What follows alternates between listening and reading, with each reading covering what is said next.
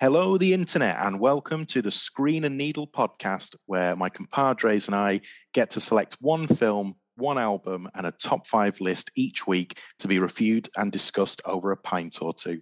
I hope you'll join us for a drink and some daft chat about pop culture.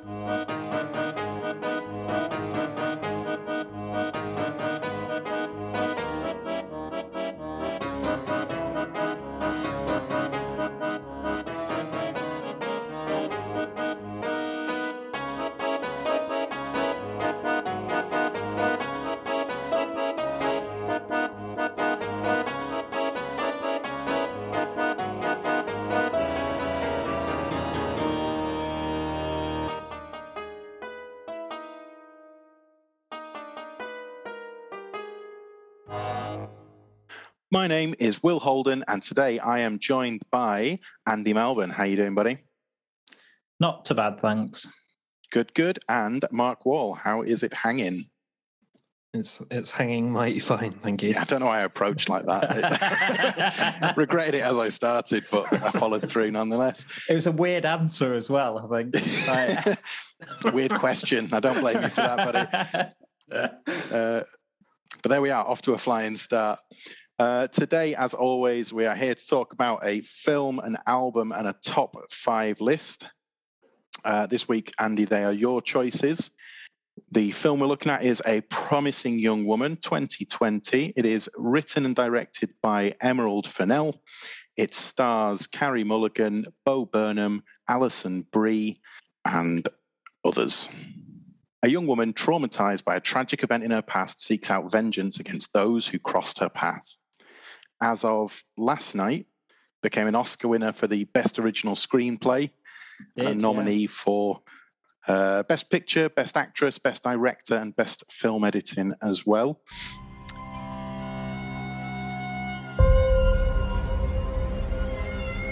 Every week, I go to a club.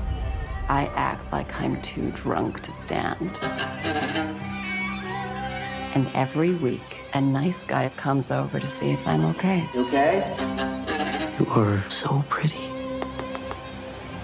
I am a nice guy. Are you? Why did you pick the film, buddy? So I had another film that I was going to pick, and I watched this the day before I made my choices. I don't want to go into it too much because that's the podcast discussion, isn't it? But you know, when you watch something and you just think, like, I need somebody else to have watched this so I can talk to them about it. Absolutely. I just had that feeling straight away. Like the film stayed on my mind for the next few days. So yeah, I just instantly switched it in so that I could talk about it with you guys. So it is about Cassandra on a anger-fueled vengeance mission against sort of sleazy, nice guy men. She has one target in particular, but when we first kind of catch up with her at the start of the film, she is fairly indiscriminately picking up and it's not always clear what she does with them. I think there's potentially some room for interpretation there, but she certainly provides them with a learnable moment. Yeah, I mean, she essentially like goes to nightclubs and pretends to be like blackout drunk until a guy approaches her. Like you say, usually with that like nice guy mentality that they're going to, make sure she gets home safe. Or there's another example where she meets a guy at his flat and he's like taking coke, but the ending is always the same, that essentially they try and take advantage of her because of the state that she's in, at which point she can flip the switch where, she's stone cold sober and can turn it back on them and kind of show them what they're doing. And like you say, it kind of, for a little bit, and I think you're sort of intentionally supposed to think this, and I still think it's a possibility. I thought that she was actually in some way perhaps like killing those people or at least inflicting some kind of harm. It's not actually my takeaway. I think what you see is her like scaring the shit out of them. And I think that is probably the correct reading for me anyway. I agree. I think there is some ambiguity, but I think there are some moments later on in the film where certain schemes that she's put in place are revealed to kind of be hoaxes. And I think I believe that was the case. So I think she seems much more dangerous and extreme than I think she kind of ends up being in some circumstances. I mean, the end has a fairly extreme twist that I did not see coming. But yeah, in the moments where she is attacking somebody who she feels is kind of guilty of either perpetrating rape, essentially, against women who are too drunk to say no, or the people who have protected those perpetrators. Like, the schemes she comes up with are sometimes like absolutely brutal. And although through conversation it suggested that they're not as bad as they appeared, like, they had me grinding my teeth while I was watching them. Well, I think she's shown to be like very intelligent. Like, they're, like you say, like the kind of in the end, they are empty threats a lot of the time. But like you say, the threat themselves is quite dark. Like, they're quite heavy. What were your thoughts, Mark? I thought as a piece of entertainment, it worked reasonably well. As a message movie, I had some definite questions / problems with it. It's really interesting that it's just won the screenplay award for the Oscar, because I think my primary issues lie with the screenplay. I don't have any problem whatsoever with all the male characters being inherently despicable. That doesn't bother me. But it's very black and white. And the one character who isn't, for the majority of the film, which is the Bo Burnham character, like the one who becomes the boyfriend, that was the most enjoyable thread in the movie for me. And then they turn that on its head as well. And he is also despicable. So it kind of alleviates any kind of arc for her character at all. She's pretty much the same at the end as at the start. And it's not even just like, I think all that would still be fine if it's just, yeah, all men suck. I could get behind that. I think it's a bit, again, black and white, but fine. But also, pretty much all the women in the film also are fairly despicable as well. So you're just basically faced with a film where everyone is despicable, everyone is bad, and we'll get to the other thing I have a problem with later, but I just think inherently that's a bit tough to take. I slightly disagree with that as a premise. So if you take like Alison Brie's character and Bo Burnham's character just in isolation, because they're both in the end kind of presented with the same thing, that they were kind of complicit. Complicit in the actual like tragedy for her friend, which kind of leads to the film. The difference is that Alison Brie's character shows remorse for it in the end.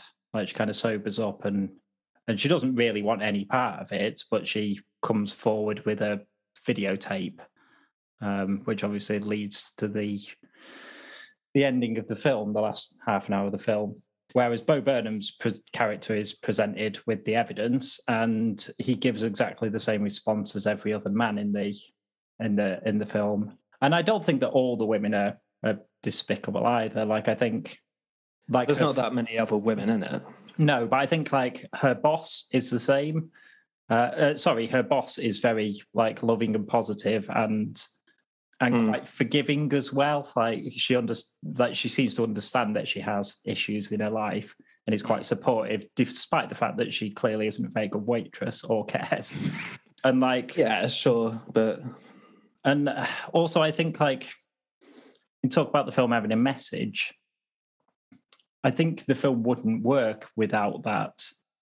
The Bo Burnham arc is a rom-com. It's like a rom-com angle for it. I don't think it helps the film's message at all to have loads of shades of grey. Well, no, it's not that, but that is the thing, though, isn't it? The message is quite simply, all men suck. Basically, all of these people are guilty, and even this guy who seems like a nice guy, and is kind of treated throughout up until that kind of reveal as a really nice guy, and then it's even the nice guys are pricks. Like, the arc that I would have liked to have seen is her learning that, okay, yeah, there's been this horrendous thing and there's a lot of absolute arseholes, but not everyone necessarily has to be an arsehole. I don't feel like that does anything for the message of the film. Like, because I don't think... What is the message of the film then? Well, I think the message of the film is trying to talk about the Me Too movement. Like, the idea that... Like, okay, but there is my other problem. So if that's the case, then the message being sent out to any girls who are potentially in that position is, you will be ignored. And basically, the only way the truth will come out... I mean, she basically dies in order to get vengeance or get the message out there. Yeah, that doesn't feel like a very positive kind of message to... Well, the film definitely doesn't have a positive message. Like, I don't think it's trying to spin a positive message. I think it's trying to...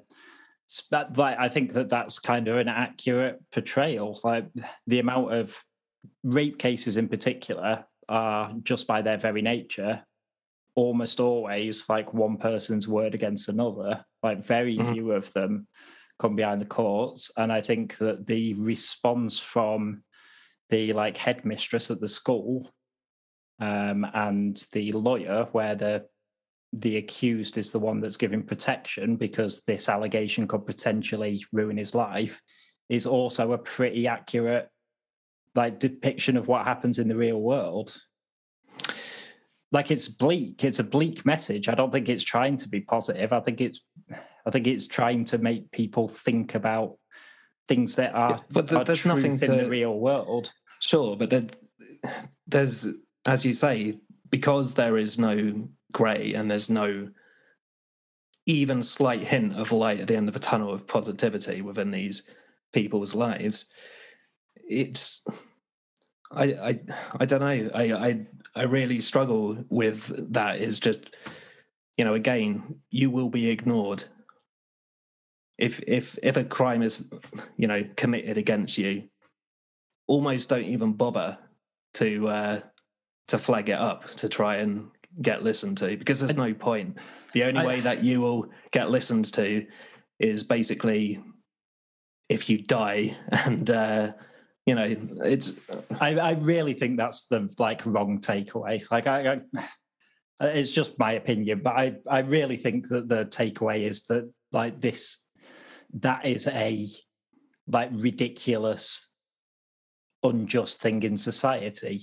That shouldn't be the case. That it's incredibly difficult because obviously there's a burden of proof and there is an innocent until proven guilty. But I think you can't just protect people who've been accused of crimes just because they might get hurt. If the accusations prove to be false, everything has to be investigated fully. I think that's the kind of takeaway message, is that I think, although this is a massively heightened version of the real world, of course, if a drunk girl was in a bar in the real world, she's not going to be taken advantage of 100% of the time. But in this movie's world, they are. Yeah, that's what I mean. Obviously, it's a heightened version of the real world. I'm not suggesting that happens 100% of the time, but it does happen.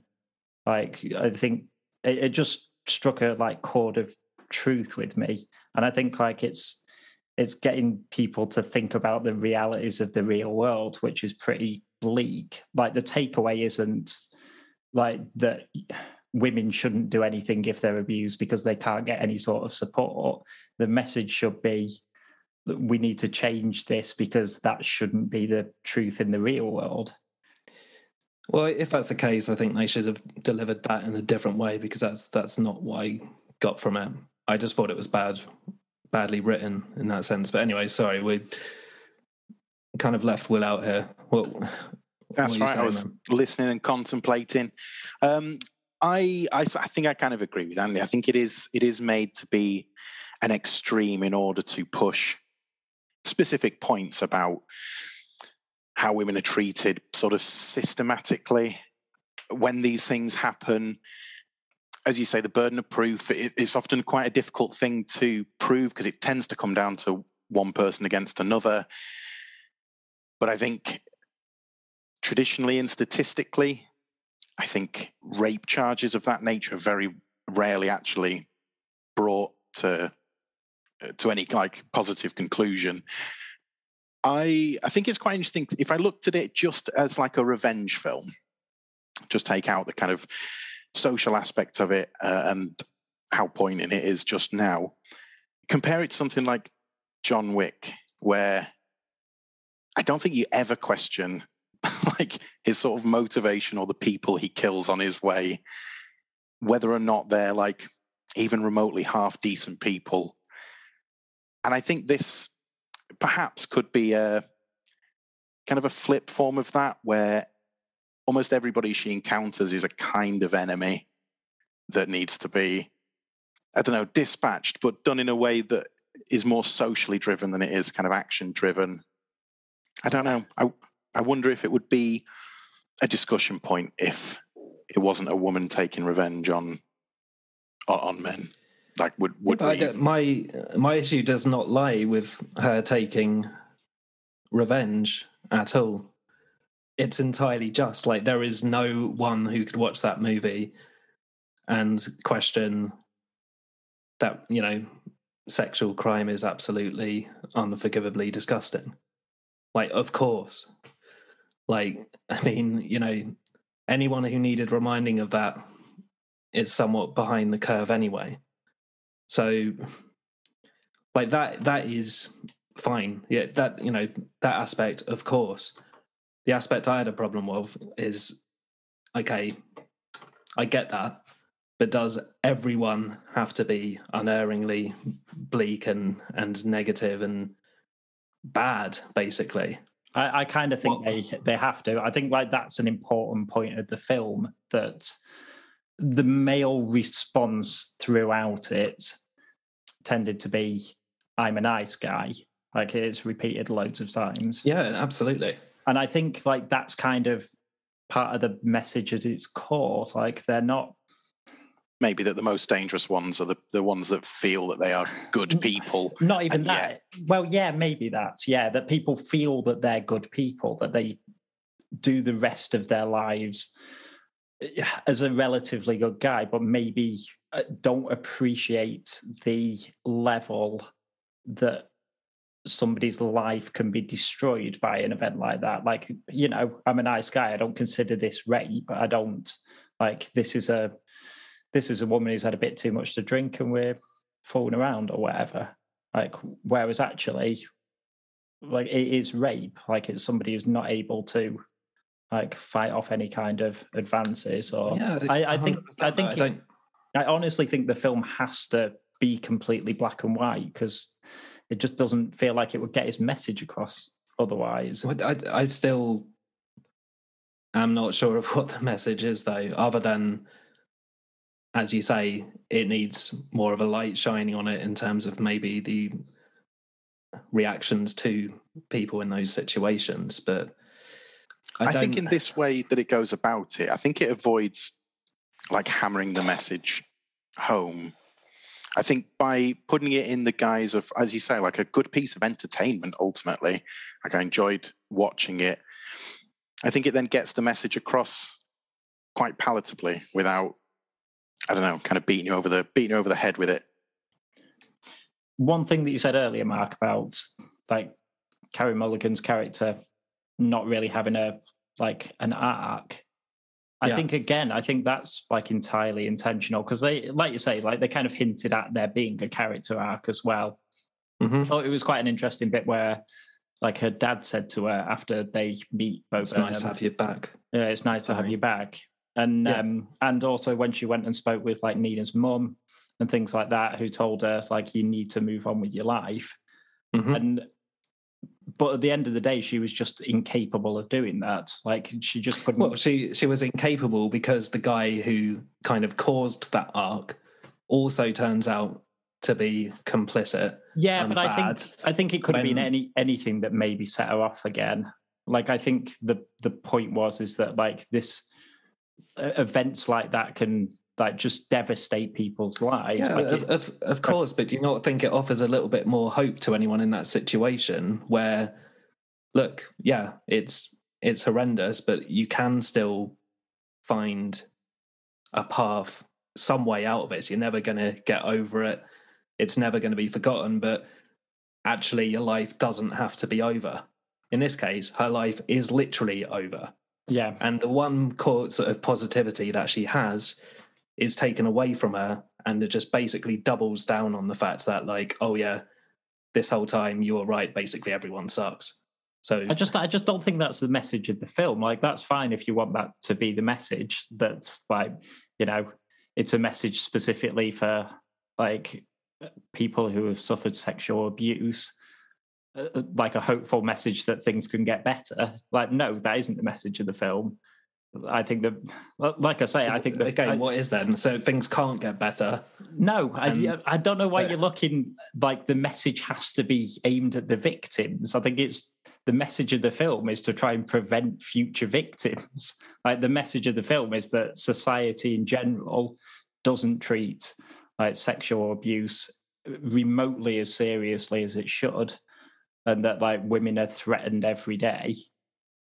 And that, like, as a complete society, we need to do more. Not just the justice system, not just people in power. Like everybody needs to do more to, like, change that. Like that's the message of the film. It's an incredibly bleak film with a pretty bleak message about like today's society. Well, why bother having any of those side arcs then? Narratively, why bother if that's not part of? You know, what is the point of the Bo Burnham character? I mean, there still needs to be a plot to a film. It's not just a 10-minute infomercial. But I think that plot? What's the point? I mean, the point is that it's the narrative of the film. I think he is there to dangle the potential for, as you say, like a kind of neatly capsulated arc. And I think it's the most damning indictment of the kind of the nice guy idea. That he's presented as a nice guy throughout the whole film, but he's still capable of like a kind of abhorrent misjudgment. Yeah, you're made to fall for it as well. Like I think Bo Burnham's actually quite good in this. I think he's sort of charming, and I think their relationship, at least towards the beginning, I think works well. There's quite a slow build to it, which, based on her kind of past, I think is believable, and makes her acceptance initially of his character, Ryan, I'll stop calling him Bo, more believable, I think. But there's a point where there's like a tonal shift and it goes very rom-com for a few scenes. One in the kind of drugstore, them kind of in a flat following that, and maybe a dinner scene with her parents. I don't know whether that was supposed to be like a point of view through Cassie's kind of cracked lens of reality, where she'd found somebody that she'd actually connected with, and it was expressed in this heightened rom-com sort of style where they sing and dance to a Paris Hilton song. Yeah. But it actually just sort of took me out of it for that little period of the film. I found it a bit jarring as a tonal shift, that bit. Yeah, as I say, I mean, I liked that stuff. I wasn't exactly expecting a happy ending. Everyone lives happily ever after. Like, far from it. I knew it wasn't that film, but I still, again, I get what Andy's saying, and the message you're saying absolutely makes sense. But it's not, that message is obvious. You could have done that in many, many different ways. I mean, it's so black and white. I don't know.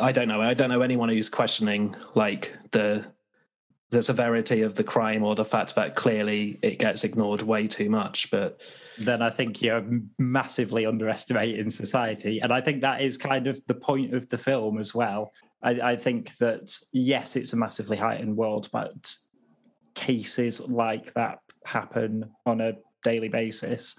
And I think people approach figures of like authority in society, whether it be, headmistress at the school in that case, and are basically dismissed. I think like there are probably still like police officers that say like, your chances of actually getting a conviction here are very slim. Do you think like you really want to go through with this? I think there's still friends and family that would say that to people. Like its point is against that message, the idea that like everybody knows that sexual abuse is wrong. So it's fine, we're doing enough. But yeah, and yet it happens all the time. And yeah, and I think it paints a fairly accurate picture of how, particularly like at university age, when there is a lot of alcohol and perhaps drugs involved, like how easily that's used to just dismiss it. No, I think I buy into your sort of premise there, and I think the message is about the wider systemic issue as opposed to any individual kind of victims or perpetrators.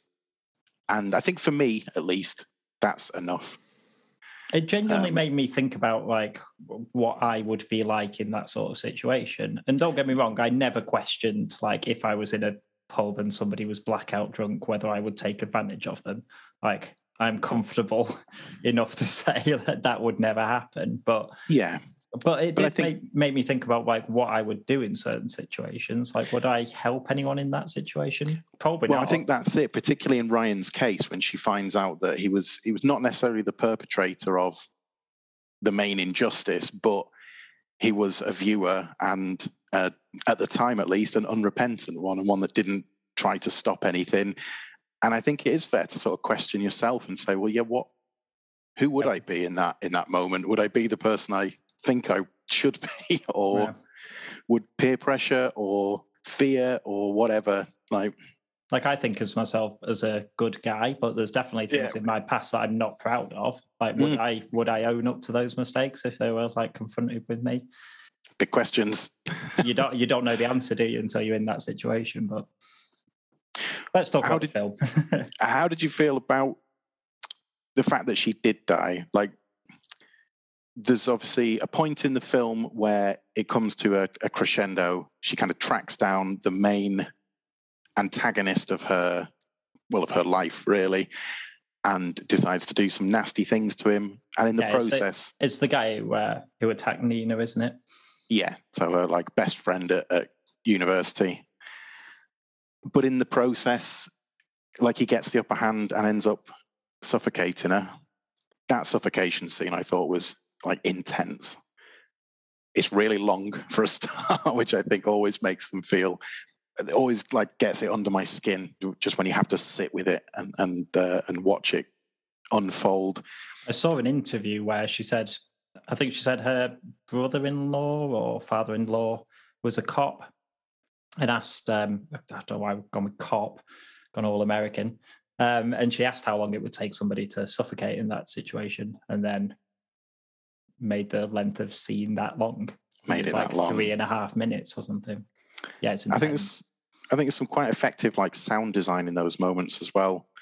And there's a point where it kind of goes silent and pans out really far and then slowly sort of resolves and zooms in as sound comes back in. And I think at that moment I realized that I was like holding my breath and it reminded me to breathe when the sort of sound came back in.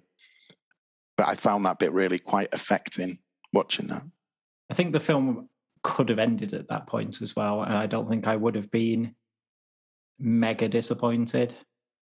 Like if it had ended on the incredibly like dark ending.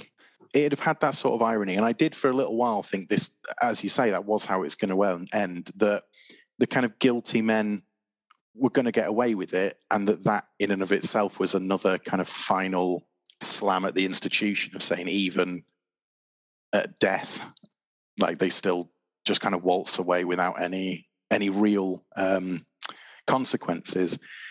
So I thought that kind of retribution from beyond the grave had some additional kind of satisfaction to it. I think as well, like it would have been a bit of a travesty for the character, because I think I don't think you could justify by her character throughout the film that she would walk into that like quite dangerous situation without any kind of backup plan.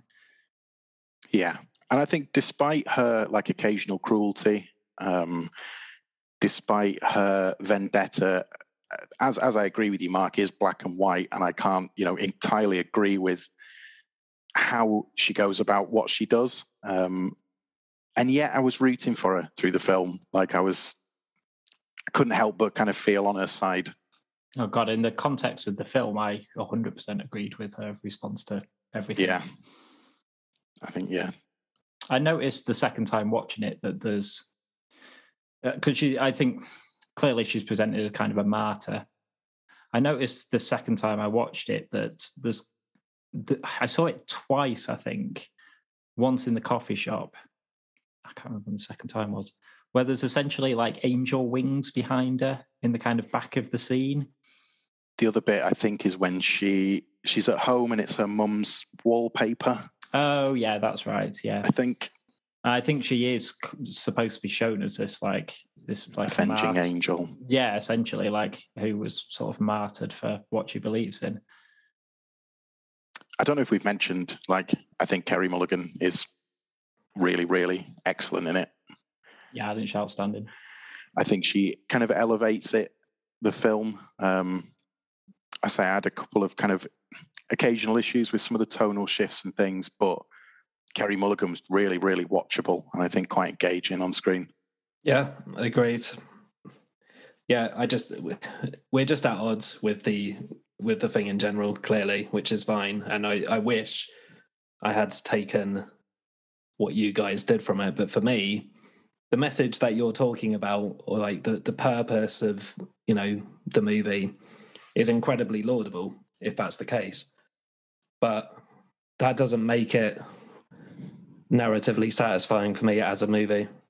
I get that as well. Like, if the main message didn't hit home for me, I don't know what I would have rated this, because that was just my overarching takeaway. Yeah.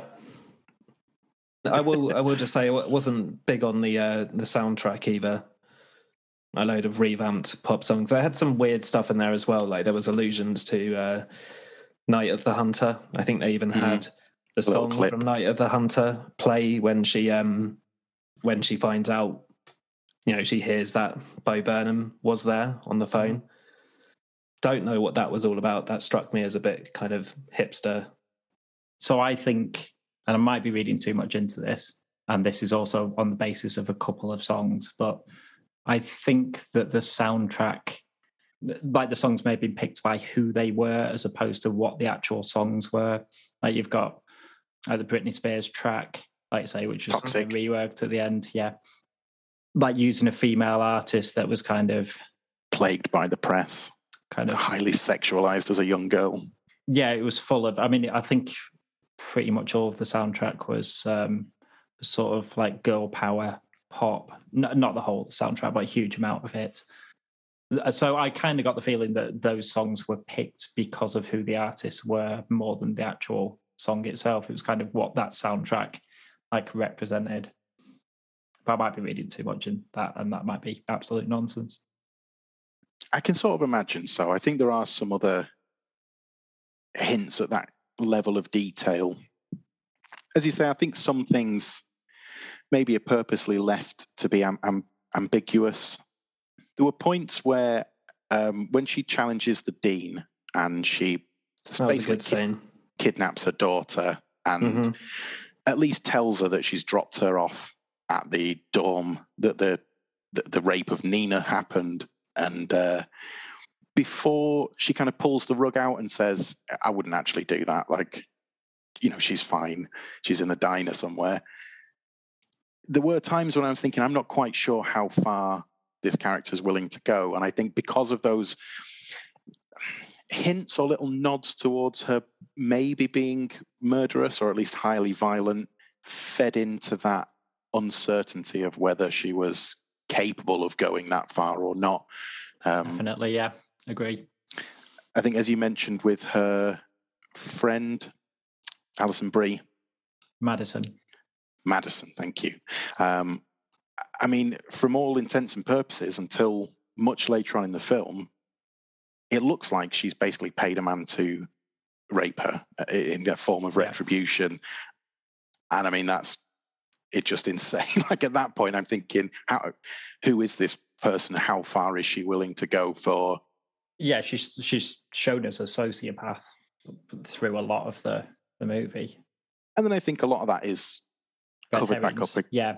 It's kind of, you find out that the guy that she paid was just there to basically put her to bed and watch over her and give her the impression that something might have happened. I mean, there's still awful things to do to people, but not quite as awful as initially set out. Yeah.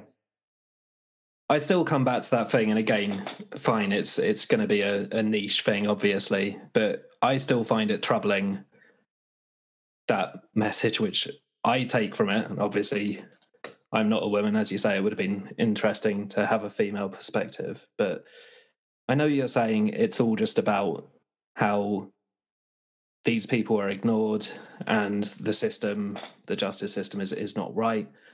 Completely get that, but you know, as a film which probably will be watched by many young girls, like women, whatever, what it's telling them, to me, is concerning as well. I just, you know, there is no positivity for them. Basically, it's just telling them you're fucked. I get your point, but it just 100% wasn't the takeaway for me. I'd rather give a message that, like, society.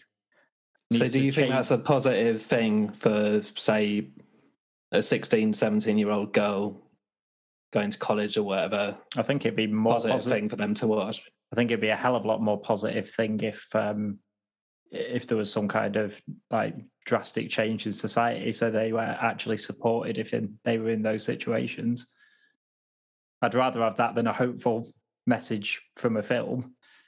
Fuck it, there's loads of films that give you hopeful redemption stories.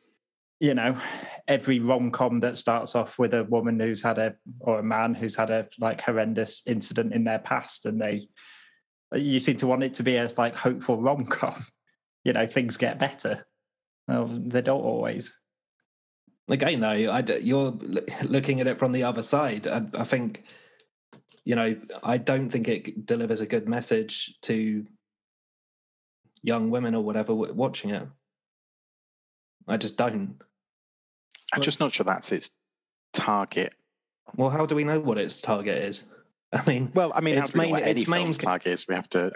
This isn't to say that I entirely disagree with you, Mark. Like, I think if that's how it kind of hit you, then I think that's.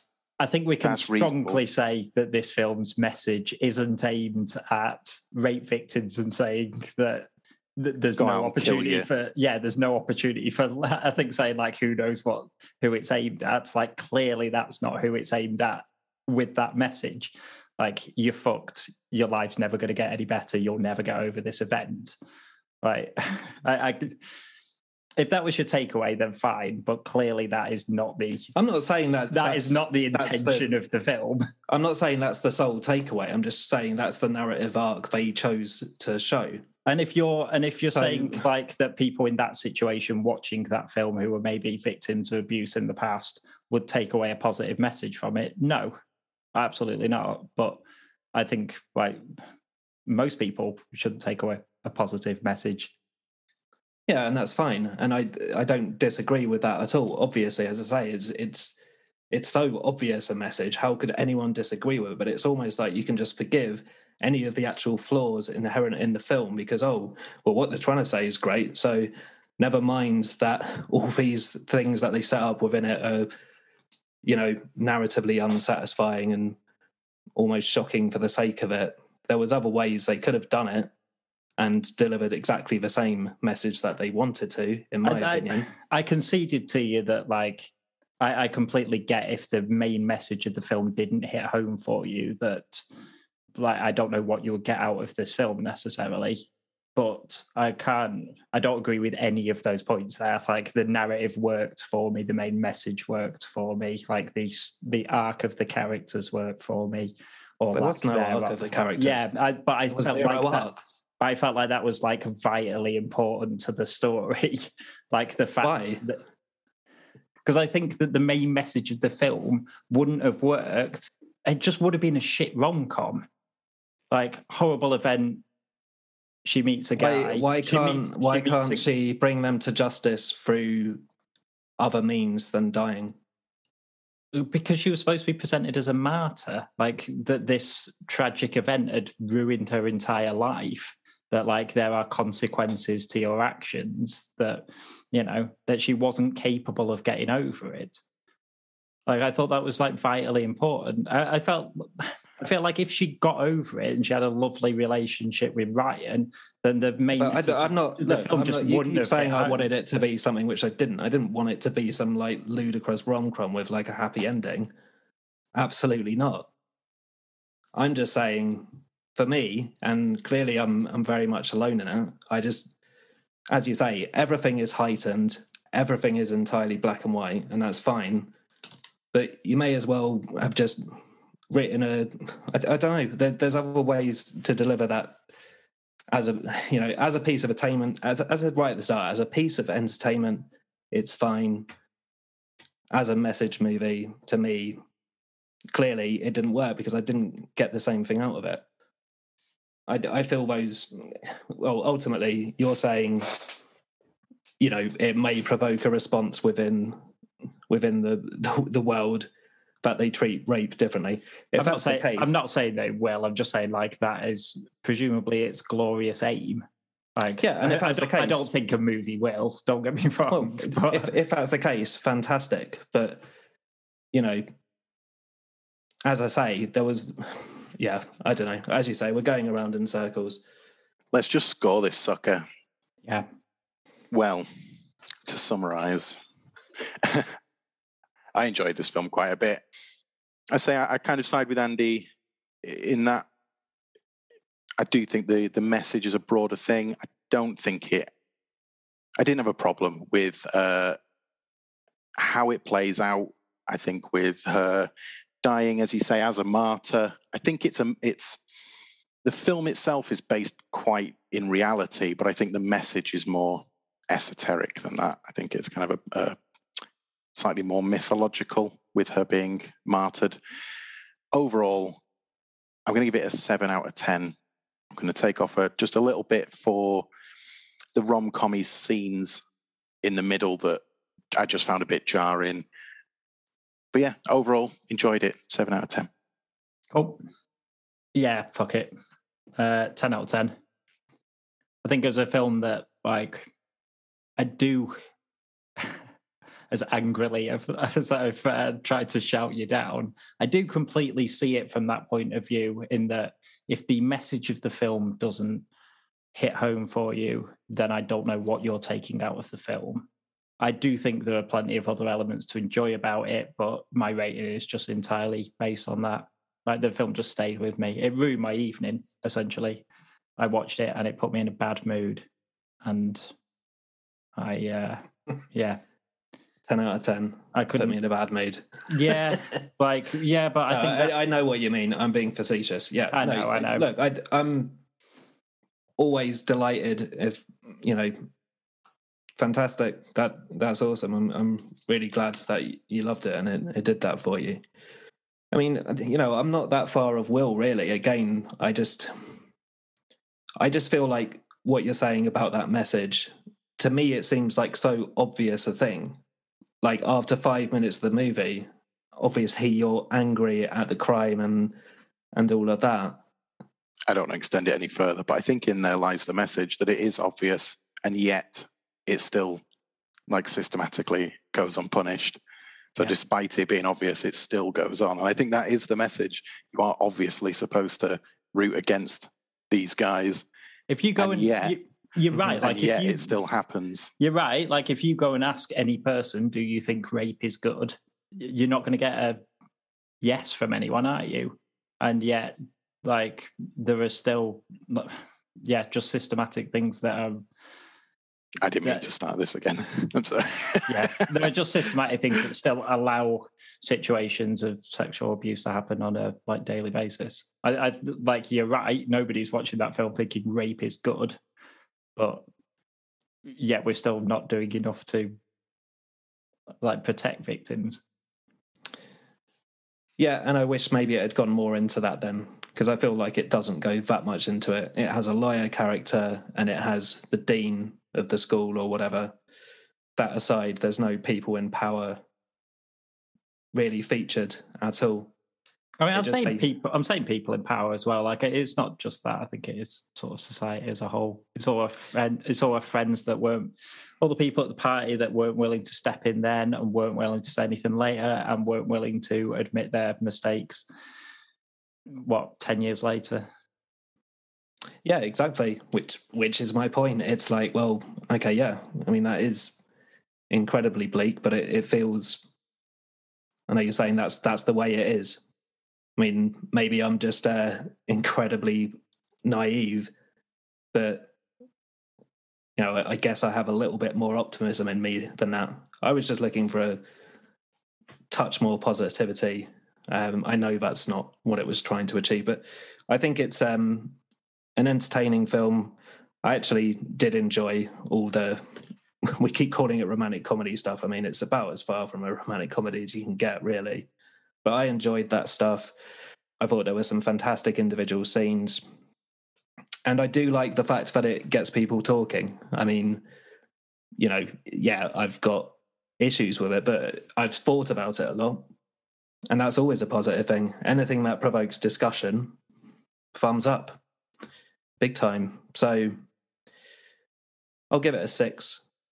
Yeah, it's decent. I just, I still feel like somewhat, and I feel like you're praising the concept rather than the execution.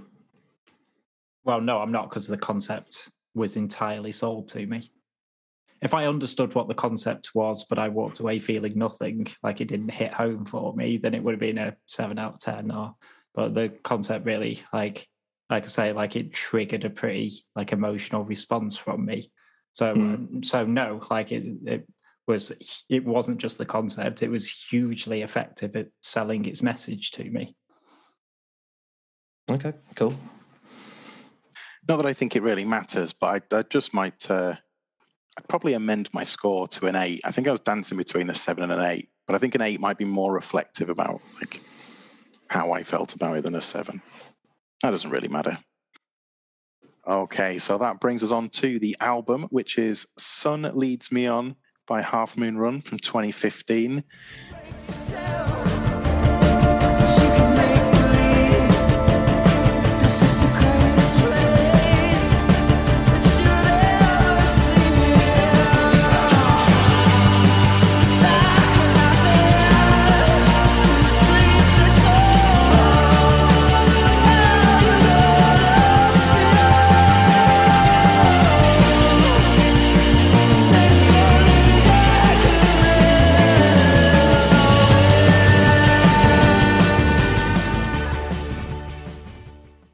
Andy, tell me why you picked this album.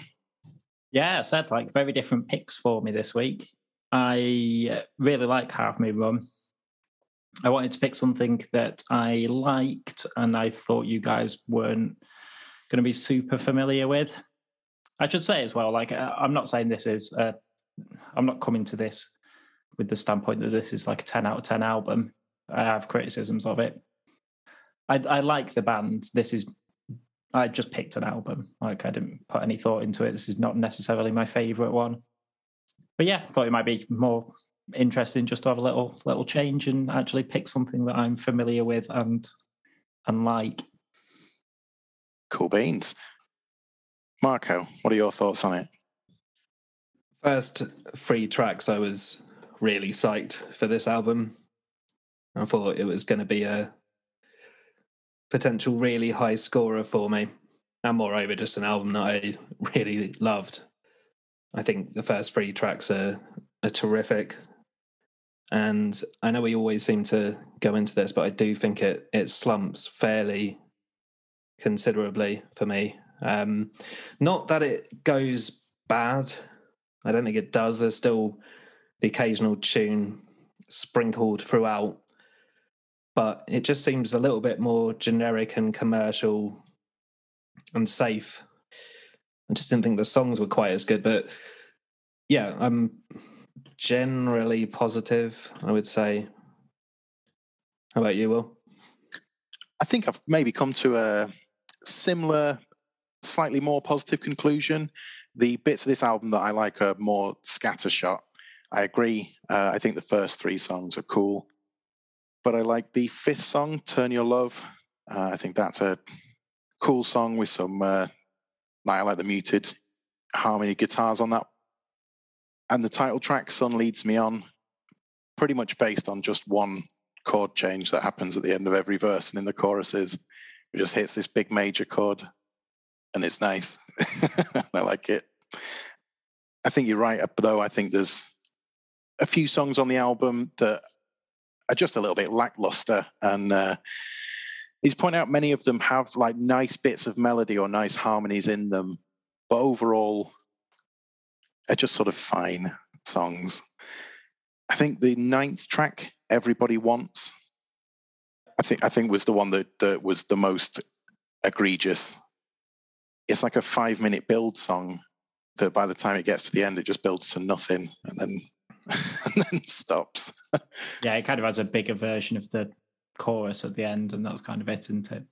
Yeah, and then sort of trails off. And then the 10th track, Throws, nice enough, sort of 2-minute instrumental, but in an album with a lot of tracks, I wouldn't miss it. Even Everybody Wants, though, I agree that's it's a little bit of a droney one, but even that has a chord change where it goes into like the kind of vocal breakdown. One of the chord changes there is really good, and I will say that even the weaker songs do tend to have a couple of moments here or there which are pretty cool. I kind of came into this from the standpoint that I've always felt that they're a band who have a perfect album, like in them. This isn't it, and their other 2 albums aren't it. But I like so much of what they do. And I kind of agree with Mark as well. Actually, I kind of agree with both of you. Like, I think Everybody Wants is a sort of example of it where it tends to be the more kind of folk-influenced tunes for me, where there's still always something in there. Often the harmonies aren't particularly like complex, but I think they're super nice, like often like 4-part harmonies. And yeah, I'm just a like sucker for that. But I do prefer the kind of more progressive indie stuff. And I think the folk stuff, like there's enough kind of interesting things in there that I like, but I rarely listen to them, like listening to a full album, because like 2/3 of the album I'll really like, and then the other third I think like, yeah, that's nice enough. But it just doesn't, it slightly disappoints me because, like I say, I really like the stuff that I think's good on this album. I do think like there's the potential there to just have a like perfect album. I think a plus point for me is that it's quite a varied album. I mean, they do lean into that sort of folk pop, folk rock thing a few times, but also have like, as you say, the slightly more indie-ish sounding songs. The first one's Warmest Regards has like a 60s mellow rock sort of sound. I think the album ends on like a disco pop song, which name escapes me. Trust. So I think like I appreciate its variety. They don't rest completely on one sound. And I think that's kind of laudable. I think part of that leads from the kind of, I'd love to see them live. Like, I think they do that like pretentious, like instrument swapping thing all the time. I think it's one of the rare examples, because usually I just think like Dobby Dickhead's like the best guitarist, just fucking play guitar. But yeah. I think it works for them because actually they get like a huge range of like different instrumental like styles throughout it and stuff. I like a lot of the kind of percussive things that they do, which is often because the drummer is just like, all the drums pretty much are just a backbeat, which he's doing with like one hand, because he's usually playing the like bass riff on a synth during it. And so all the other percussive things come from like when they want like, you know, big booming drums, it's because the like lead singers smashing some out as well. Or I think it kind of works for them, because if they want to add a bit of piano in, then the lead guitarist will, you know, play a little piano line for a few bars, and it adds a ton of that interest. Pretty handy if you've got a band of multi-instrumentalists. It's funny because my main complaint would be that I find a lot of it quite derivative of bands who've done similar things better, in my opinion. But then again, the tracks I like are also kind of derivative, but I just think they do it better. Yeah, Warmest Regards, fantastic opener. Quite kind of reminds me of M Ward, but really nice vocal melody. Kind of that pastoral feeling is really nice. Really like all the guitar sounds and the playing. In the first 3 songs, in fact, all the guitars great. Like, I really like the little lead breaks. They're simple, but he changes it up. Like, there's different guitar tones each time. I think one of them is an acoustic. Yeah. In the very first song. I appreciate short solos. Yeah. And I dug the guitar solo in the second song, which is kind of a bluesy kind of thing, but it was melodic and had a lot of energy to it. The third song is the most energetic on the whole record, really. Yeah, I really like the drive in that one. Yeah, it's cool. And it still has that thing where there's, I wouldn't say they're like mad chord changes, but there's 1 or 2 in there which just keep it interesting. But then I slightly disagree, I've got to be honest, on the title track, Sun Leads Me On. Like, that was an example where it just kind of felt like early Fleet Foxes, or just that kind of folk pop sound. And then other ones, like you also mentioned, Turn Your Love. Not for me. It just sounds like, if it was on the radio, it wouldn't grab me. It sort of sounds like, I don't know, modern U2 or bad Coldplay or something. Like, a lot of it has that sort of sound to it. And it's a shame, because that when they're good, they're really good. I kind of like Narrow Margins. That's got a kind of big earwormy chorus, I think. And I agree, the little instrumental, what that made me think of, like okay, that's the only time you've actually just used a piano, I think, really, on the record. And it's kind of nice, but yeah, I agree, it doesn't really add anything. I'd have preferred they just had an entire song built around the piano. I'd agree with that. Yeah, I think that song is a bit of a throwaway. Like, it's nice enough, but it doesn't do anything for me. You're right. Like, I don't know why that's not a full instrumental. Like, I think that could have been super interesting. Yeah, and there's just, I think that run of songs. Sorry, I'm nearly done, I promise. The run of songs from about 4, pretty much through Close. I don't think there's that much variety, and some of it, when they try it, doesn't work. Like Devil May Care, no thanks. It's just a kind of bad little folk ditty.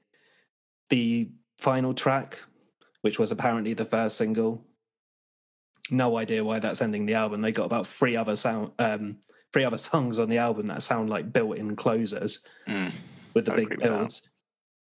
And I don't like that song. I mean, that feels like a massive push for radio play, which about half the album does. I don't know if I'd entirely blame them. I don't know who produced it, but it does very much sound to me like a lot of it is, let's make a commercially successful record. That's interesting, because I kind of get the vibe from them as a band that's, I mean, they've had commercial success, but not like massive commercial success. And I've never got the feeling that they've particularly played for that. They at least have bits that are sort of thematically similar, that they could churn out a Mumford & Son, like Stomp Along track, that would probably do much better in the charts, I would have thought, than most of the tracks on this. I do have disappointments on this album, and I do agree with some of your comments, but I think like they just don't. The tracks that I like less are just nowhere near as low as you seem to think, and a couple of them I actually quite like. Like I like "Turn Your Love" quite a lot, and also I kind of agree with Will. I think it's a bit more scattergun. Like I think the end of the album, maybe the last 4 tracks, "Devil May Care" I don't mind. Yeah, "The Debt Trust." Yeah. "Throws" I'm not really that fussed about, and it's why I don't listen to it that much as an album. I agree with Will, it's kind of dotted about, actually. There's not... Like "Hands in the Garden's" quite nice, but it's sort of nice. I don't think it's as interesting as some of the others. But then like the middle of the album, there's a couple of tracks I really like. Like it works itself out again as that big like driving percussive thing throughout it. I quite dig. And that's track 8, so that's sort of towards the end. So "Devil May Care" I don't mind either. I think maybe I'm more forgiving because I just really like those like super nice harmonies and stuff. And like you say, there's enough interesting chord changes thrown in to keep my interest in a song that's quite stripped back kind of indie folk feel to it. See, like track 8, that's it works itself out. Yeah. Mm-hmm. So that one's not bad, but again, that one strikes me as derivative of like Radiohead.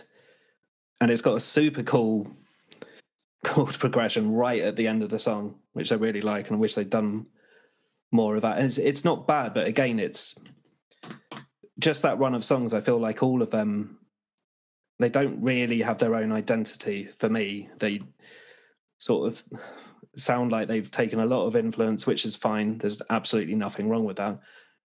But I do just feel like other bands do that stretch of songs better.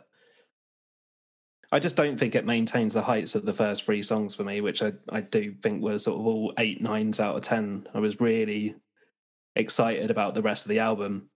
And then, yeah, hits that "Hands in the Garden" and it's okay. It just immediately, I wouldn't say boring, but it's a little bit more dull. Yeah, I didn't get that at all from it. Like the first 3 songs on the album aren't my favorite 3 tracks, although I do agree that I like all 3 tracks a lot. But it's like they're not my favorite 3 on the album. In fact, "Consider Yourself" probably is. And also I do agree with the point of like not quite having an identity as a band. I think they found it as well at the moment with their later albums. And I do still like it quite a lot. But I don't think they're doing tracks like "Consider Yourself" anymore. And that sort of disappoints me a little bit. Yeah, I did. In the sort of second half of the album, I was hoping for that kind of more pacey driven song. I think would have been nice in the second half of the album. I don't disagree with you that it is derivative of other stuff. And I wrote down quite a few, including Fleet Foxes. But also I think "Hands in the Garden" reminded me quite a bit of Guillemots. And yeah, like you can't necessarily say that is an absolute positive thing. I think because they've not just taken one influence and run with it, because it is dotting about different stuff, that keeps it kind of interesting enough for me. And I think, as Andy said, the lows aren't as low for me. The songs that I don't like I say, I think Everybody Wants... I think the first time I listened to it, it just sort of annoyed me that I waited for this build and then the song ended. And since then, I've had a bit of a vendetta against it. And as I think we've all said, "Throws" is, well, throw away. Thank you. Great. But I mean, for almost every song, when I've just written like cool harmonies or nice harmonies, and yeah, again, a bit like Andy, I'm a sucker for that. And it sort of elevates songs sometimes above their basic structures. I think they're always, regardless of the kind of like stylistic choices in the songs, I think they're always like quite subtly kind of arranged. I don't think there's a massive like show of musicianship through tons of it. like you say, like when there is a little kind of instrumental break or guitar solo or whatever, I always think they're quite like appropriately nice, but they're not particularly like showy. I don't think they kind of. I think they probably are quite good musicians, but there's nothing. There's nothing shouting tasteful. that out. Yeah, very, very much so. Yeah, but there feels like to me there's less of those after the opening slew of tracks. Like the first track has a flute in it.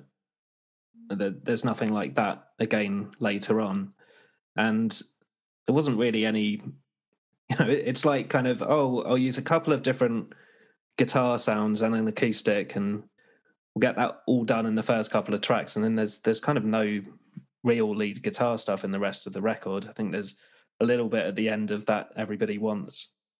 There's not a lot of it gets a bit more synthy, I suppose. I'm not sure I necessarily think that's true. I think there is in Narrow Margins and Some Leads Me On, isn't there? Like lead guitar. I think there is in Some Leads Me On that I remember anyway. But I think it does. I mean, I think it's fair to say it gets a bit more stripped back as the album goes on, and at least for a period, the songs are simpler in both sort of structure and instrumentation. But yeah, I quite like Devil May Care. I know you weren't digging it, but I quite like it. You get a bit of bouncy rhythms again. I think it was what I was looking for in that second half, was something to kind of pick the album back up again. Again, it's a thing I like keep saying, but again, like Devil May Care's just got like super nice vocals. The vocal lines I think are always good, and the harmonies are just like tasteful is right, but they're always just super nice harmonies. I got some Tallest Man vibes, I think, from that one. But it is the last song that I liked on the album. Yeah, I think both The Debt and Trust are just sort of missed the mark for me. I think The Debt's okay. The ones that missed the mark for me, I think, are 5, 6 out of 10. I never think they're bad. I guess I think that the kind of nice vocals, even if there's not much going on, the vocal lines are kind of good enough, and the harmonies are nice enough to carry it for me. I never mind them as songs. Yeah, I mean, I wasn't quite as enthusiastic about the harmonies. I think at times they're really good. I love the way they work. Again, I always come back to these first few songs, but the way the harmonies come in as just a kind of wordless backdrop in the first song is lovely. And it's got a really strong central vocal melody in that one. I think later on it just they just go for that wash thing, which again reminds me of Fleet Foxes and various other bands. And it's fine, but it just sounds like they've recorded several backing vocalists and shoved a load of reverb on it. I don't think the note choices, the actual harmonies, the chords they're making, they're not hugely interesting. It's pleasant, but that sort of lent it. Again, it's a little bit overproduced for me, a little bit too commercial sounding. Although they do still have the moments. So, as I say, the vocal harmonies in Everything Once, in those breakdown bits, are really good. So it's a bit of a mix, but yeah, I don't think I'm just as that element in itself isn't enough for me to sort of pass some of those songs. They're fine. I wouldn't really rate any of them lower than a 5 either, but it does drag the overall album down for me. What was everyone's favourite track? I started a few because I couldn't quite pick. I think I'm going to give it number 3, Consider Yourself, because I like the drive of that song from the very beginning. Cool synth bass. I say like cool guitar sounds in that one when they come in, hard panned either side. When the piano sort of joins the harmony in the second verse is awesome. Yeah, that's my favorite track. Yeah, I mean, no one's mentioned I Can't Figure Out What's Going On, which is the second track. That's I one of my favorites. I think that's awesome. That doesn't feel derivative, that one, to me. That is the first one that I put Fleet Foxes vibes. But I like it's more rocking than Fleet Foxes, that one. Perhaps so, yeah. I did like that song. Just, yeah, just not quite the top tier for me. Yeah, fair enough. I guess ultimately, if I had to pick one, it would be Warmest Regards. I just think it's the strongest song there. It was the other one I was thinking. Like, I think it's. I think that's a cool song. Yeah, Warmest Regards, Consider Yourself, I like quite a lot. I know you didn't like it, Mark, but track 5, Turn Your Love, is probably my favourite track. Actually, Consider Yourself is probably my favourite track, but for the sake of picking something different. And I mentioned it earlier, It Works Itself Out. Yeah, that's what it was called, wasn't it? I'm mentioning it because it was one of those tracks that kind of passed me by, like, before I listened to the album this week. But actually, it like grew on me quite a lot over the week. I thought it's a cool tune. Again, it's got that kind of that driving synth bass through the whole thing, and like quite a driving percussion. It keeps the song like really motoring forward, even though it's kind of got a lot of those folk elements to it still. I think the vocalist definitely has some early Tom York in him. There was several points where just some of his mannerisms and leaning into the higher notes and, I don't know, the vowel sounds or whatever were quite reminiscent. I'd agree. I think I like early Tom York, so I forgot to mention that. Like, that's one of my favourite bits of It Works Itself Out, is the like really like screamy falsetto at the like last chorus. Yeah, that is cool. That song ends really well, actually. Yeah, actually, I like the song, but the last like 30 seconds of the song I really dig. Yeah, I jotted down in the debt that I thought the vocals were like early Radiohead reminiscent. Yeah, I haven't gone to listen to their other stuff yet. I will do, because I remember you saying to the pub to me ages ago that they're a band who, at that time, you were saying like 2-3 songs an album, something like that, which were really strong. Yeah, I think having listened to this like quite a lot this week, I was wondering what I was going to rate it, because I really like a few songs every album. I think also, having listened to this quite a lot, I think their first album is probably better. But actually, I think overall as an album, it's probably grown on me a little bit, because they did used to frustrate me a lot. Whereas actually, I think as an album, I still like this quite a lot. It is a solid album. It's definitely solid. I guess the only thing I'm slightly surprised by is that the majority of the tracks, which I found a little bit bland, I think there's other bands that you've said in the past, like you're not a fan of, who they seem very similar to me. But it's you know, everyone has their own like, you know, preferences or whatever. Maybe it is just stuff like different strokes for different folks. Yeah, and you know, if you really like that vocal wash stuff, then obviously this will work, because it's all over it. I don't think some of the comparisons that you made, I've never thought that. I've never got the idea from it that it's like a heavily commercial album. Like, I'm not surprised that it wasn't a mega commercial success. I feel like if they wanted to make a commercial album, this wouldn't have been what they would have made. There's a much more commercial end of this sort of musical spectrum, as you say. Like I say, like I think they could yeah, absolutely. Like they could do a foot stomping sort of indie folk album that would sell quite well. And I think like there are little elements of that on this album. And I think if they wanted to do that and be commercial, they would do that.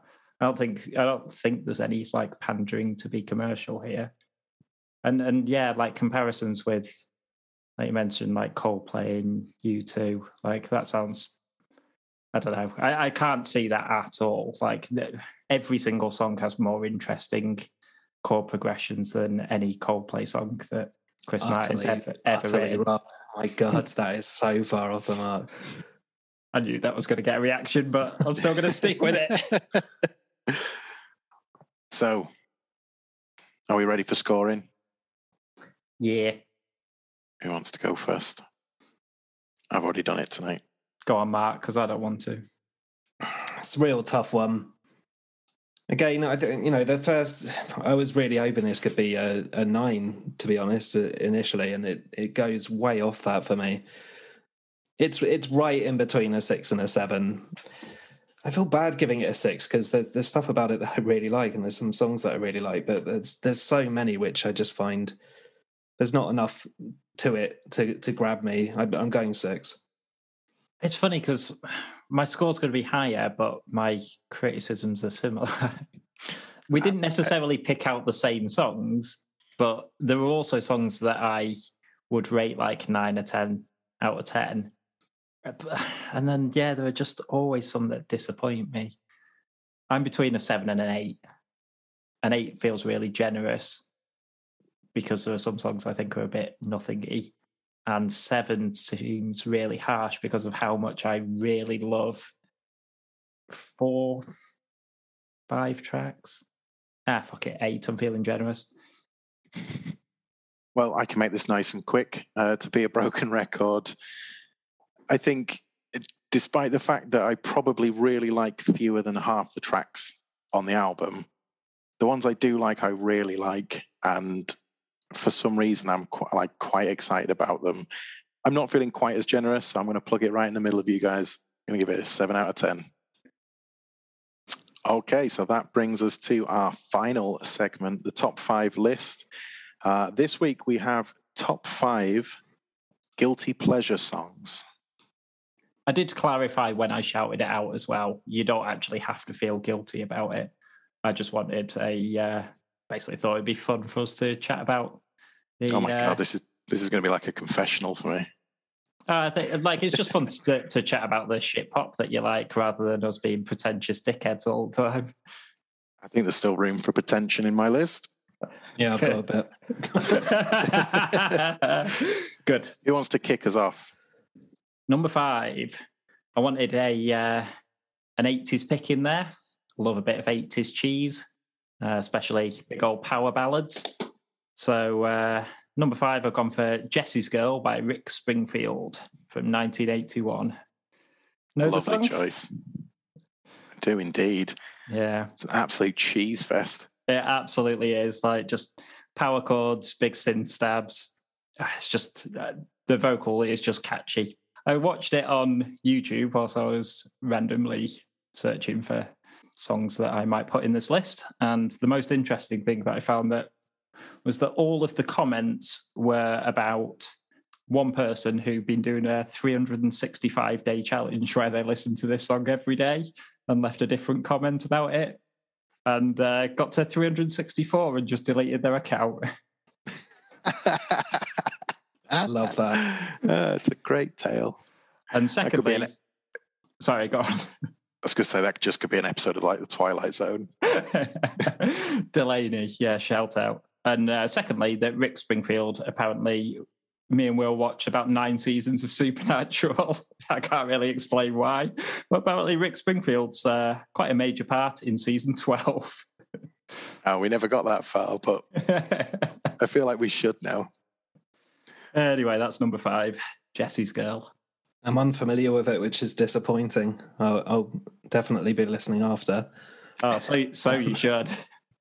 I'm going to go straight in with, coming off from where we just spoke about before, which is a Coldplay song called Viva La Vida. Oh, yeah. Yep. It sounds like a Christmas song. All the lyrics sound Christmassy. Absolutely no idea what he is on about. But I think it's a great little single.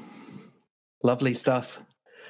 I've got to admit, I'm far from a Coldplay fan, but yeah, actually, don't mind it. Not a bad song.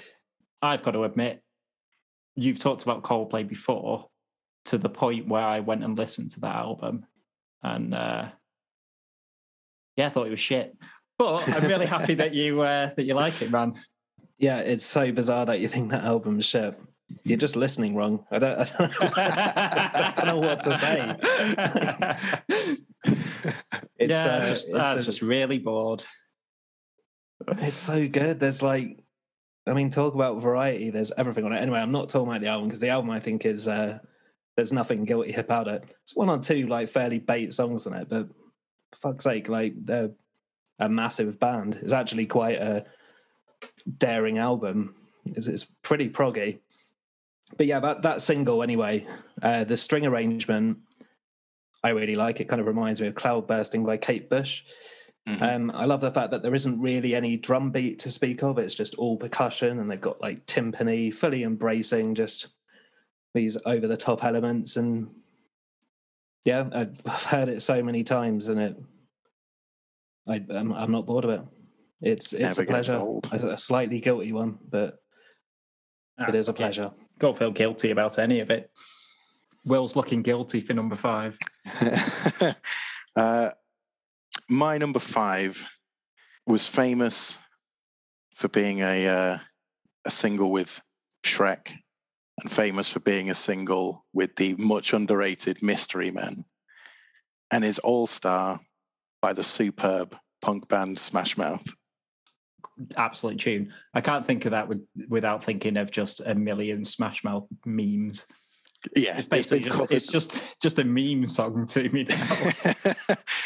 But I have a genuine sort of soft spot for Smash Mouth. They're really dumb, but their songs often had a kind of doesn't help. I've just forgotten the type of music. I don't even know how to describe it. It's like a country derivative. It tends to be like a goth version of it. Might be done with like a washboard. I mean, it's so far gone now. I have absolutely no idea what you're talking about. Goth? Sorry, I can't help. Goth vibes with a washboard music. Slightly country. That classic genre. Absolutely not a clue, right? It'll come to me at like 3 a.m. I don't know how to move on from this now. I'm defeated. Smash Mouth. Enjoy it.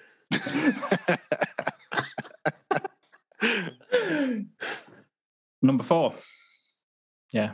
My number 4. Big shout out to friend of the podcast, Mr. Phil Dixon. I'm going to go with MacArthur Park by Richard Harris. Oh, great choice. Great shout. I mean, it's also pretty memeable for its unusual subject matter in terms of the lyrics, which I find just super endearing every time I listen to it. I'd heard it before Phil shouted it out, but I probably haven't listened to it for 10 years. Yeah. They're some of the funniest lyrics delivered so sincerely. Oh, yeah. No kidding. That's the magic in it, is that he believes every word he says about... I think it was written, like, genuinely with...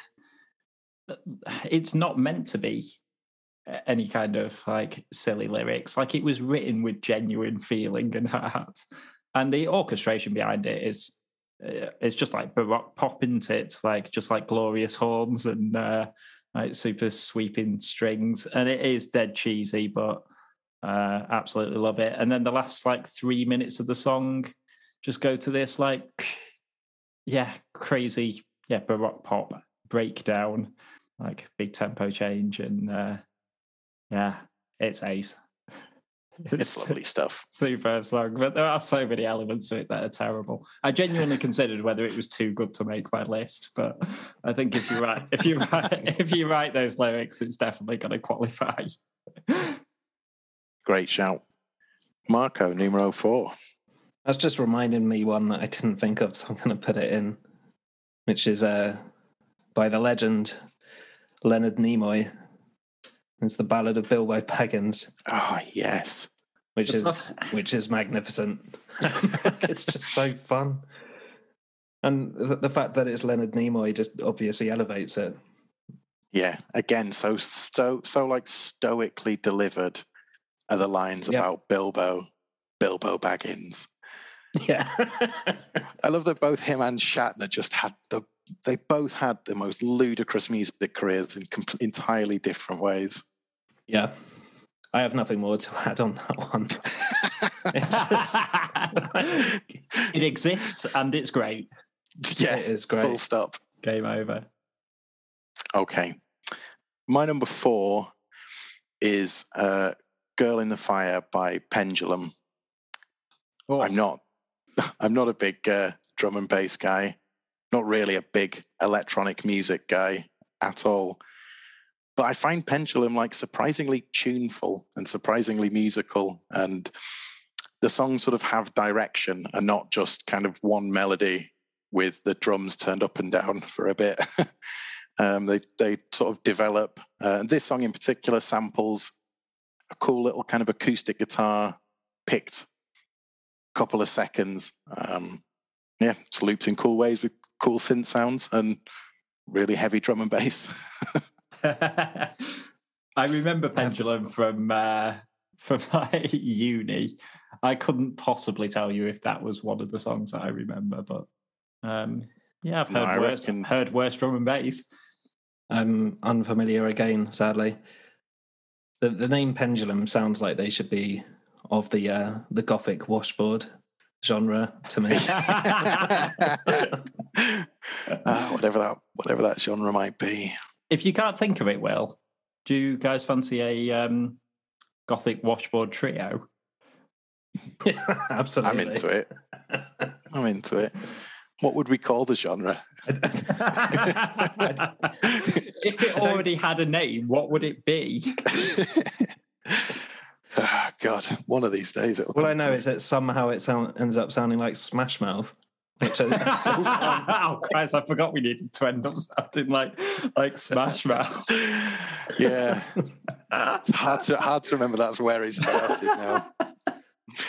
But the only album I've ever really listened to by Pendulum is Hold Your Colour, which was again the one that was popular when we were at uni. But yeah, give it a listen. I think it's pretty good. Number three is the tune that I thought maybe you would have in your list. And so I had a replacement for it, which I'm now sort of disappointed that it sounds like I'm not going to get the opportunity to give. But it's Chandelier by Sia. It's a tune with a big T. It is a tune with a big T, yeah. It's just a like massive electro pop ballad. It does nothing interesting in any of the instrumental bits. And the vocals are fucking superb. Absolute huge chorus, absolute beast. She really belts it out, and surprisingly fond of that song. I like that song a lot. Also, I like the video, which is this like 11-year-old kid just like sort of abstract dancing around an apartment. And I quite like the song Elastic Heart as well by her off the same album, which is the same kid with Shia LaBeouf kind of mad dancing around this cage. I see there's a theme emerging. Who do you think she'll add next? Now it's the kid, Shia LaBeouf, and Arnold Schwarzenegger dancing around a car park. I think, in fairness, I think she struggled with like alcoholism and drug abuse and stuff, and I think that this album is supposed to heavily represent that. Like Chandelier. Now I feel bad about mocking it. Well, Chandelier is all about a like party girl, isn't it? And I think it's supposed to be the recovery. Well, I think it's supposed to be like the big highs of being a sort of party girl and going out and drinking all the time, but actually kind of ruining your life doing it. The deeper meaning doesn't matter. Fun song. Yeah. Very, very, very, very quick shout out is that I was going to put Dancing on Your Own by Robin in there instead as a absolute sad 2000s banger. It's just a like disco pop song, but I think the lyrics are genuinely quite good in it. About somebody like dancing in a club watching the guy that they won't get off with somebody else. But it's not in there because I've got Sia. Yeah, Marco, you're number 3. Nice. Well, I thought I better play to type because I feel like Andy was silently demanding it. So we've got a Will Young tune, of course. Lovely. Now, obviously, I'm more of a fan of Will's deeper cuts. You know, the album B-sides. Yeah. But I've gone for Leave Right Now because I feel like it's probably not very good. But that's the guilt part sorted. I'd second that, but carry on. I really like it. I think it's got a great little melody, lovely little middle 8 there. You know, Will hitting the heights, loving his work. You know, one thing I will concede is, as you said the name, I did sing it in my head. There you go. I'll Yeah, grant you true. that. Like it is an earworm.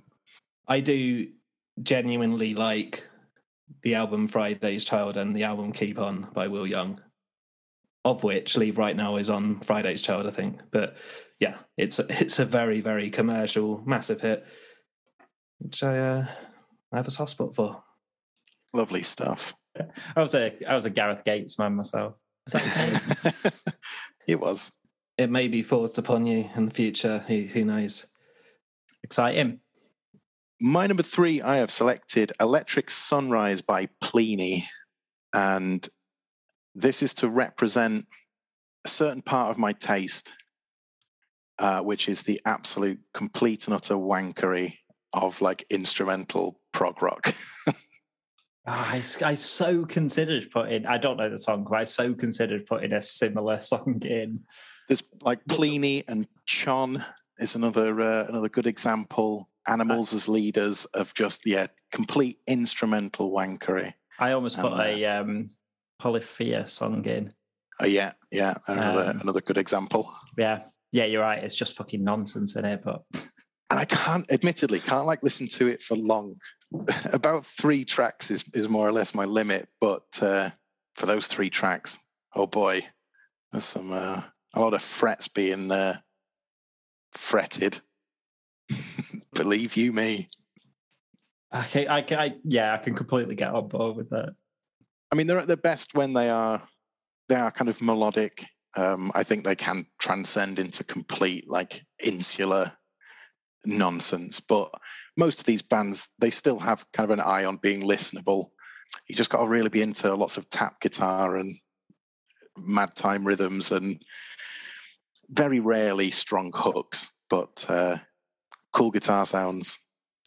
Once more, I don't know it, but I feel like Phil Dixon would approve, and that's enough for me. I think you'd know the general genre. Like you'd definitely have heard stuff that's like it. Yeah, I think I don't know the song, but I get the vibe you're talking about. I think you would know it and hate it. I think you would dismiss it within 25 seconds as being just pretentious wankery. And if you don't like the first 25 seconds, you're not going to like the rest. It doesn't hide what it is. Noted. Good. All right, cheap pick, but I banged it in there anyway.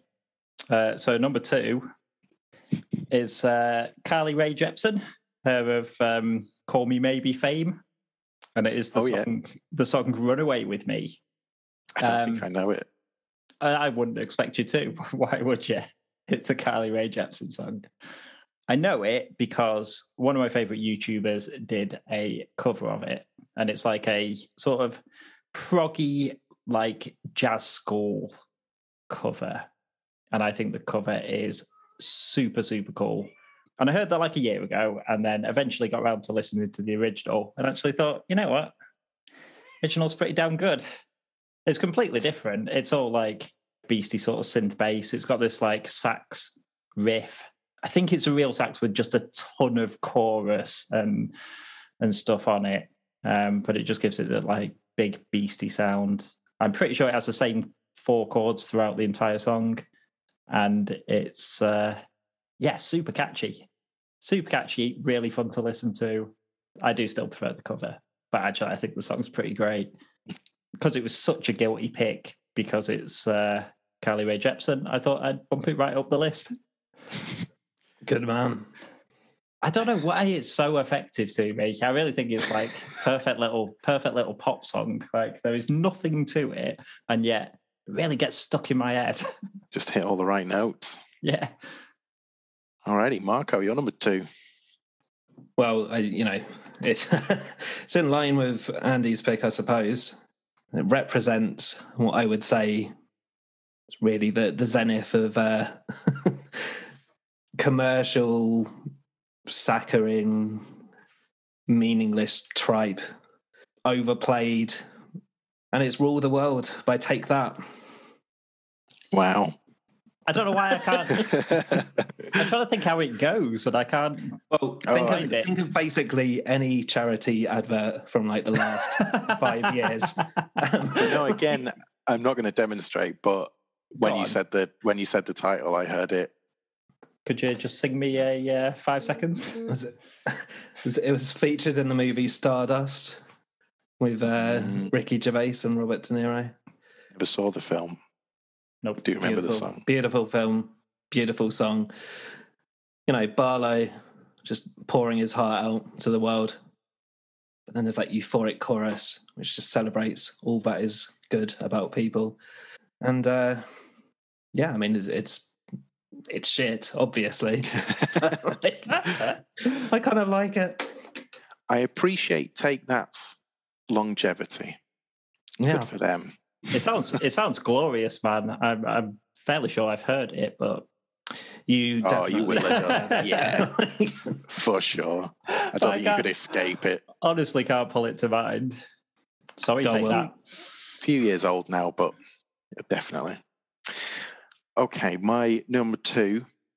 It could have been a lot of songs from this band, but on this occasion, I've picked "Notorious" by Duran Duran. Nice. I think Duran Duran are my absolute peak of that sort of 80s shiny pop music. I think when you get into the songs, I think they are actually genuinely decently written and quite complex songs at times. I'm not going to put the stamp on everything they ever made, but they are kind of very tacky 80s pop, and I love it. I love every second of it. They're a great best of band. Yes. As soon as you put the hits on, it's like absolute tune after tune. And they had plenty as well, at least 10. Full best of album. Yeah. What more do you need? No filler. So I could have picked something like Rio, but I actually thought it's probably too good a song. Yeah, I would have let you get away with Rio, I'll be honest. Cool. I thought of this straight away and banged it as number 1 and then worked backwards with the list. And we mentioned it earlier, so I pretended to forget the name, but it's Toxic by Britney Spears. I see. I'm sorry. I genuinely think that song is great. Like, there is no guilt there at all. Like, when that comes up on my Beast playlist, I'm a happy boy. It's obviously got loads of Eastern influences to it. It's got that Bangra violin sample at the start, which I think is great. But then it's got surf guitar in the chorus. It just seems to pick from 10 different elements to it. There is tons of dissonance. I don't think the vocal line actually fits with the chords at almost any point, and yet somehow seems to work. It's got odd vocal production on it. It sort of it sways about between quite, I'm sure it's all auto-tuned, but subtle auto-tuned to really quite odd sounding vocals with really, really heavily processed things on them. There's that synth bass throughout it, which never stays still. I think it's top. Obviously, I think it's a great tune. None of the other songs I'm bothering to try and defend musically, but actually, I genuinely think that's a well-written pop tune. I think I think that's a really good shout. Tons of interest in it. Yeah, I'm into that. As well as being catchy. So yeah. Britney Spears. I like it. I did consider it, but I just wrote it off on the fact that I thought it was a bit too good. But because it was Britney, I thought it was fine, even though I think it's a genuinely good song. Yeah. Fair play. I mean, in fairness, my number 1 kind of encompasses a full kind of genre, I suppose. And I definitely think it's really good as well. But you'll understand why I say it's slightly guilty. So the specific example I've gone for is the song Belle from Beauty and the Beast. I'm going for the latest version, which is sung by Emma Watson and Luke Evans, the magnificent Luke Evans, as Gaston. Have either of you two familiar with this at all? I have, No, I've not seen it. Again, I could have picked loads. I picked that one just because, I don't know, I just find it well entertaining, and I actually think musically it's really good. Loads of cool melodies and stuff. Obviously, it's slightly humorous. But yeah, I don't know. This thing seemed to happen because obviously me and Sophie have completely different musical tastes. So she will occasionally, obviously, just say, put whatever you want on. Sometimes I have to listen to chart music, and then eventually there's this crossover where it's just like, we'll just put like Disney music on, and it's great. Like, I really like it. It's just like really good melodies, really good arrangements. Disney, even at their like cheesiest, is always really like accomplished songwriting. It's always really tidy, and yeah, I think me and Catherine have that convergence point, but it's all on Bond theme tunes. Just crack on the Bond theme tunes on a long car journey. Work your way through.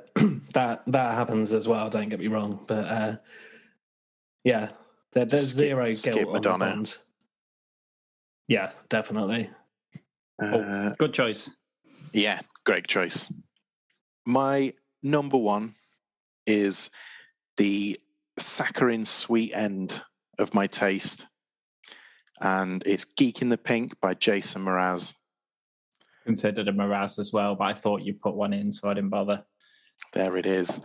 I've got to say, like, particularly the album Mr. A to Z, I love it. I think it's ace from top to bottom. It's really, really cheesy, really overproduced.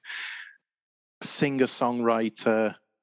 It's got like little hip hop elements, I think. Like a lot of his like verses are kind of like really fast, like almost spoken lyrics. It just zooms through verses and then has like a super catchy pop chorus at the end of it. Absolutely. I mean, particularly Geek in the Pink has some scratching in it. Remember when scratching was cool? All the kids were doing it. But that album's got a song that's kind of got an opera middle eight. It's a mad album, but it is really, really kind of cheesy, super pop, and I get a lot out of it. Sweet. I don't think I've heard any of your 5 songs, Will. Nice. Just start making a playlist of the guilty pleasures. Just check out some Mraz. Definitely. Yeah, just listen to all of Mr. A to Z. Okay, I will. You may thank me or curse my very name. Who's to say? Do anyone have any honourables? Yeah, I've got a few. I wanted to put in a shit indie track, and I was going to put in Travis track. I picked Writing to Reach You, but actually I like quite a lot of Travis. Yeah, I considered Travis and had the exact same thought process. I thought it was too good. Like, I genuinely listened to Travis. Like, that album's really good. It's got loads of good stuff on it. You mentioned Madonna. I really like Frozen. Frozen's a great song. Anything else? Oh, yeah. And there's loads of, like, I mean, you put Smash Mouth in. I consider sort of similar things. I sort of wanted to put Teenage Dirtbag in by Wheatus, which I'd argue is shitter than Smash Mouth. Yeah, no, that is just shit, that one. It is shit, like undeniably. And yet, like I say, I was YouTube flicking, and when it came on, I sang along with the whole song. No consideration about skipping it. Quite happy to listen to it. Knew all the words. Nice. I wanted to have an indie track as well. The one I was kind of deciding on was Cheese and Fashion by Suede, because I feel like it's completely it's just clearly just going for a hit single. Super repetitive, terrible lyrics, but it's a banger. I was like, I was loving it. I was like, this is no way, Gilly. This is brilliant. What else was there? Oh, I dropped it out for Leonard Nimoy at the last minute. So I felt a bit too serious, which was George Michael, December song, which is a song I'm pretty sure I'm the only person in the world who likes, because it's just funny because he had like obviously a fair few big Christmas songs, and this is also a Christmas song, and I think it was one of his final tunes that he released, and I play it to people sometimes, particularly at Christmas. I'm like, oh, let's play this one. Everyone's just like, well, that's rubbish. I didn't have a lot to add. Add Danger High Voltage or Gay Bar by Electric Six. In a similar vein to some of yours, I had like Jade Bird had a song called Uh-huh, which I hate saying, but there was like an acoustic version of it that was pretty cool. I had Uptown Girl by Billy Joel, because like Too in and good. of its, that's it. Like in and of itself, it's a really super saccharine song, famously covered by Westlife. But Billy Joel's just the man, and yeah, it's too good. Yeah, nothing that hadn't already been said, really. Okay, so next week will be my picks, and they're going to be, the film is going to be Dolomite Is My Name. I wanted to go with something a little bit different with the album. So I've picked Hey Clockface, which is Elvis Costello's latest album from 2020. And top 5 list, I want you to give me your top 5 anthropomorphic films. So to clarify, that could be animals that can talk or animals that are like people. Christ alive. Right, well, that's all from us at Screen and Needle. Thanks for joining us, and join us next week for another Cheeky Pint. Bye-bye.